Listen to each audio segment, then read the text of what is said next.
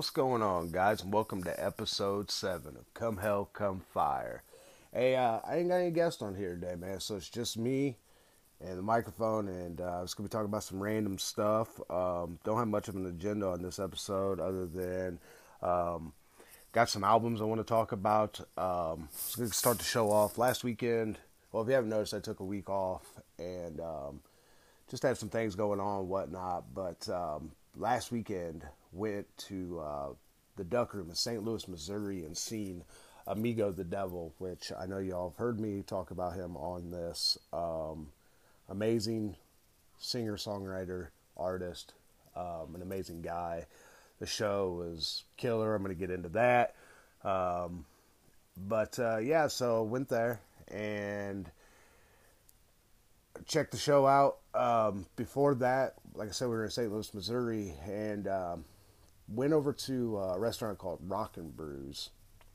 And it is owned by Gene Simmons and Paul Stanley of Kiss. So you can imagine my excitement of going to this restaurant that I've heard about. If you don't know about it, it's Kiss themed, but then again, it is just rock and roll themed altogether. The food was killer. The atmosphere obviously was super cool. I don't think I've ever been to a restaurant where I've had a manager come out and ask me what I want to hear or see on the TV as far as music videos go. And of course, being the huge Kiss fan I am, I requested some Kiss. They had like over 40,000 songs and videos that they could play from. He put on like 4 or 5 Kiss songs. So got to enjoy that. They had a Kiss pinball machine that they had opened up, and I love pinball, so I got to play some Kiss pinball for free, which was super cool. Got some really cool pictures. I had posted them on the Facebook page of the restaurant. Just a cool place, man, and I can only imagine what the atmosphere is like when Kiss is in town, and I'm sure that, Gene and Paul obviously stopped by their own restaurant, and so anybody's in the St. Louis, Missouri area, or if they have one anywhere near them, highly recommend it. Like I said, the food was really good. The atmosphere was great. Couldn't have been more pleased with the experience. I get a chance, I'll definitely be going back. But so we went over, we did that, and then went downtown St. Louis and went to a place called the Duck Room, and actually, I believe this place was called Blueberry Hill. It's owned by Chuck Berry, restaurant bar type thing downstairs called the Duck Room, and it really was no bigger than I don't know, man, maybe smaller than a VFW hall, really. And first act was, I think, called C for Cadaver. Or C is for Cadaver, something like that. Just to do with an acoustic, man. This is the first folky type show I've ever been to. And he played and he was pretty good. And then a band called Harley Poe, which I've been thinking of the words to try to describe this group without any offending anyone or anything like that. Like, because they were really good, but they were very unique to anything that I'd ever seen it before. If somewhere in the deep South had a musical baby, it may be Harley Poe. Had a chick on washboards. There was a banjo. There was a little small bass. I don't even know what kind of bass that was. It was just really weird. But they played like this punk, folk. I don't know, man. So anybody gets a chance, just check out Harley Poe. Like I said, and it wasn't that it was good. It wasn't good because it was really good. It was really enjoyable. I do like them live more than I do like them on disc because I did check them out. But very unique, very very cool when you've never really seen anything like that. But I was impressed, and then while we were waiting on, I guess when we got there, before any of the band started, we had chatted up with Amigo the Devil, which his name is Danny. His merchandise lady, which happens to be like his significant other, super cool. Talked about Danny being with Oracle Management, which is Des from Devil Drivers management group. What really wasn't the right fit. So how they parted ways, talked about Amigo, the Devil being on Domination Fest with all these super heavy bands, and you know, just to wrap my head around a man that can get up there with an acoustic guitar or a banjo and perform to all the people that's going to be at something like this, and to be able to entertain them, like, man, can somebody really sustain that? Because I've never been to a folk style show, so um, you know, it's just in my head. I'm questioning. I'm like, man, can he really do this? And then so we got to hang out with her, and then Danny come out, and I had mentioned that I uh, had put his newest album on my best of 2018. You know, he really thanked me for the support.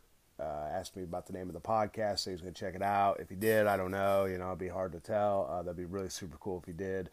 Um, just got to talk a little bit, man, and got a picture with him. Like I said, I had that all on the Facebook thing. Just super nice guy, man, down to earth. It was really cool to see an act like that be interested in the very opening band, the locals. Uh, you know, that's what bands like that should do, because you never know who you're going to discover out there, especially when they're on tour, you know. But as soon as C is for Cadaver came on, he's like, hey, man, I want to check these guys out. And he did, and he stayed. I pretty much, you know, watched him check out the whole set. And that's a lot of respect for something like that. But just seemed like a real super appreciative guy. If you guys don't know Amigo the Devil, like, I mean, if anybody that knows me personally knows I'm into like really heavy shit and then 80s rock and stuff like that. But um, just a style that I just never dove into is the dark folk. But man, something about Amigo the Devil has just caught me. I've caught the bug for this guy. Both of his albums are great. You know, he's very into serial killer type stuff, and he could tell a story like no other. You know, one thing I guess him and his girlfriend and I spoke about is the fact that Johnny Cash's son has really taken a liking to him and stuff. And that's a big honor, man. I mean, when your dad's Johnny Cash and you're comparing something someone does to what your dad had done, you know, what Johnny Cash has done, that's pretty big, man. And I mean, what an honor that's got to be, you know. But yeah, Amigo the Devil, check him out, man. It's just a killer show. He came on, and to see a guy up there perform just with an acoustic and a banjo and entertain a crowd like he did. The dude's voice is amazing, and I mean, he could probably be in a really heavy band because when he get into it, man, is the growl that he had um, was just over the top, you know. And I'm like, this dude could totally be in a heavy band. And you can tell he's into metal. I mean, he's a metalhead. He just happens to play dark folk. And so got some merch, man. Got some swag off of him, and just really enjoyed the show. Got to talk to him for a few minutes after the show. Really great guy. Check him out. Show this dude support. Buy his merch if you're into dark things, serial killers, and stuff like that. I guess you could say his merch is right up your alley. I got a shirt that was super cool. Two shirts actually, some stickers and whatnot. But so that was our weekend last weekend, and you know, really enjoyed my time in downtown St. Louis. Great atmosphere. Both places we went to had a lot of fun. So I took the week off just to recollect myself. Didn't really have a guest for today's show. Wondering, man, could I do this by myself?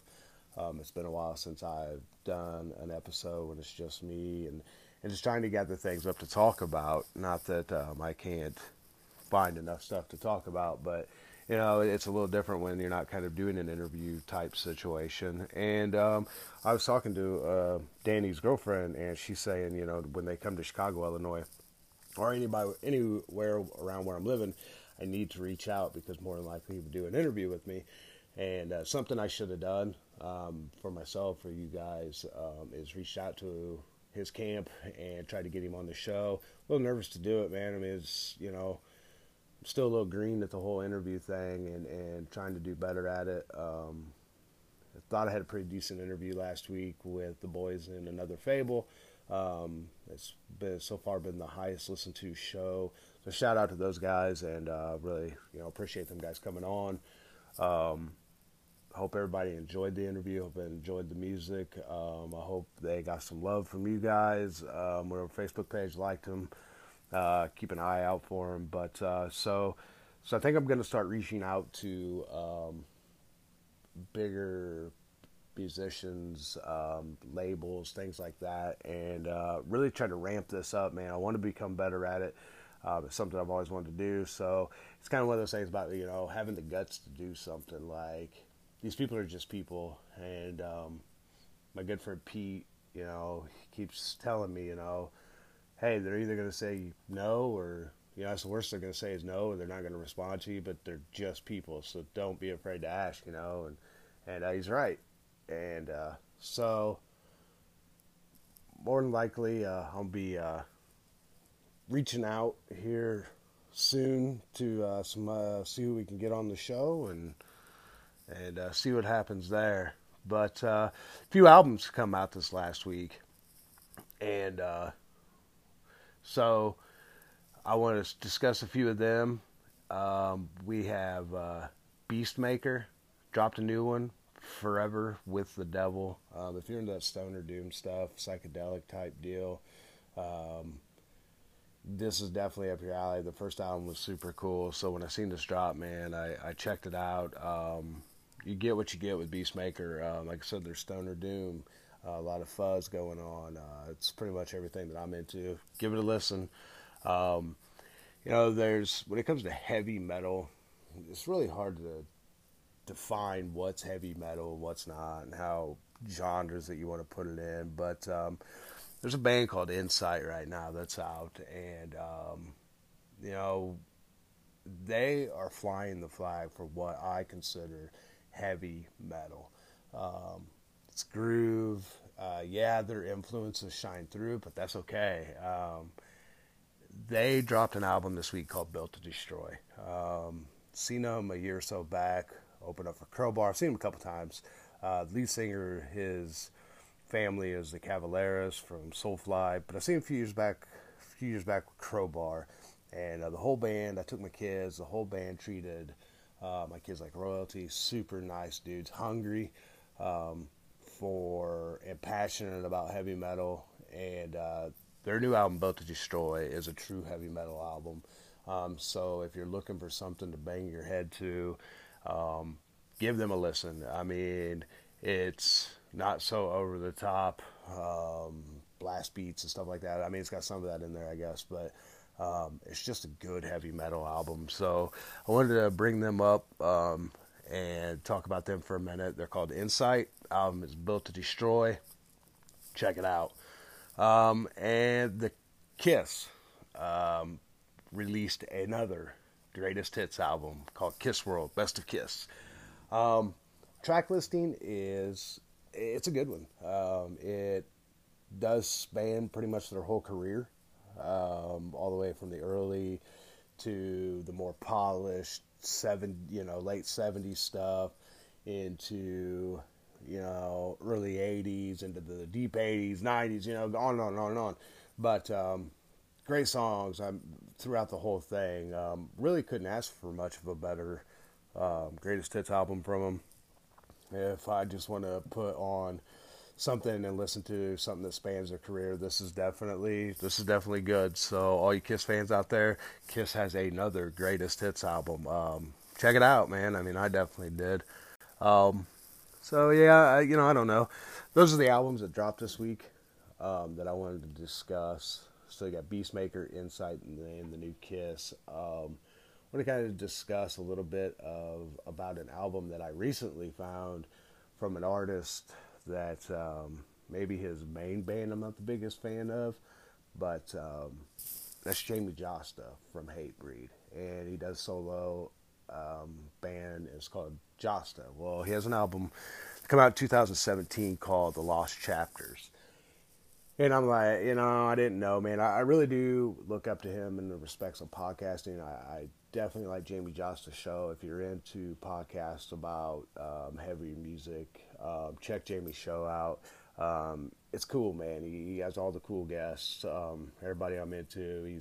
he's good at podcasting, and I do think he's an ambassador for our community as far as heavy metal goes.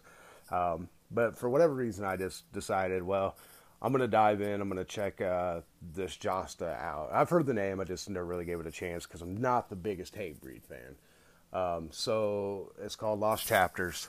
And it's another one of those albums, man, where it's heavy metal. It's, excuse me. It just obviously has some of the Hatebreed hardcore in it, but I think some of the musicians that he has on it, it's a heavy metal album, man. It's really, really good. There's a song called Parasitic, which might be maybe like the lead single off of it. I'm not sure, but the vocal line has that head bob, and he's pretty known for that, I think, in Hatebreed. So it's got that, just that groove, that head bob to the vocal line, and then the chorus is real sing along for a Jamie Josta, which I don't know, man. I mean, like maybe some of you Hatebreed fans out there can tell me. Is Hatebreed a lot like that? I mean, I know they're the hardcore thing, and they have their chants and whatnot, but so the song Parasitic off this album is just crushing, man. It's killer. And he has another one that actually has Howard Jones, the second singer from Killswitch Engaged, on it, and it is called Chasing Demons. So once again, man, from what I've heard of Hatebreeds, real Hatebreed style vocals, but then the chorus kicks in, man, and it's classic Howard Jones, very operatic, very Killswitch style. I just think it's cool that Jamie Josta is going out and doing this type of stuff. I don't think it's because he's bored in Hatebreed. I don't think anything. I mean, he's just, like I said, an ambassador for heavy metal. I think he's into producing now. He just did a Dee Snider album from Twisted Sister, and at first I thought, all right, I'm not a Twisted Sister fan whatsoever, but whatever. What's it going to hurt to listen to it? It is killer, man. And, I think he helped write a lot of the music and stuff. And I think he's just overall good at what he does, man. So shout out to Jamie Josta for flying the flag. And check out his solo band it's just called Josta. The album I'm really into, I think there's 2 albums, but the one I'm into is called Lost Chapters. Check it out, man. Let me know what you guys think. Remember, you can find me on Facebook at Come Hell Come Fire Show. You can find us on Instagram now and Twitter. You can also go to anchor.fm and you can leave voicemails. You can record messages for me. Now I can play them on the show. I can listen to them. I can answer you, man. Join in, let me know you're out there. Somebody hit me up. Give me some questions. Tell me somebody you'd like for me to talk about. Give me an album that you would like for me to review. Let me know you're out there. That I think it'd be super fun. Let's see, what else do we got going? It probably won't be that long of an episode. Just the simple fact that doing this, like I said, on my own is somewhat new. But I definitely wanted to touch on some topics this week. But so this may be one of the last things I talk about. We'll see. But Skid Row released the 30th anniversary deluxe of their very first album this week. It's remastered. Sounds great. If anybody remembers what the original recordings sound like, for whatever reason, it never really sounded all that great. This kind of low production, but and I'm sure there was probably a lot of money involved in the production of it, but for whatever reason, it always to me sounded flat. So going putting this on a stereo this week, man, I mean, it does sound really, really good. Like, it's finally got some balls behind it. And I'm a huge Skid Row fan.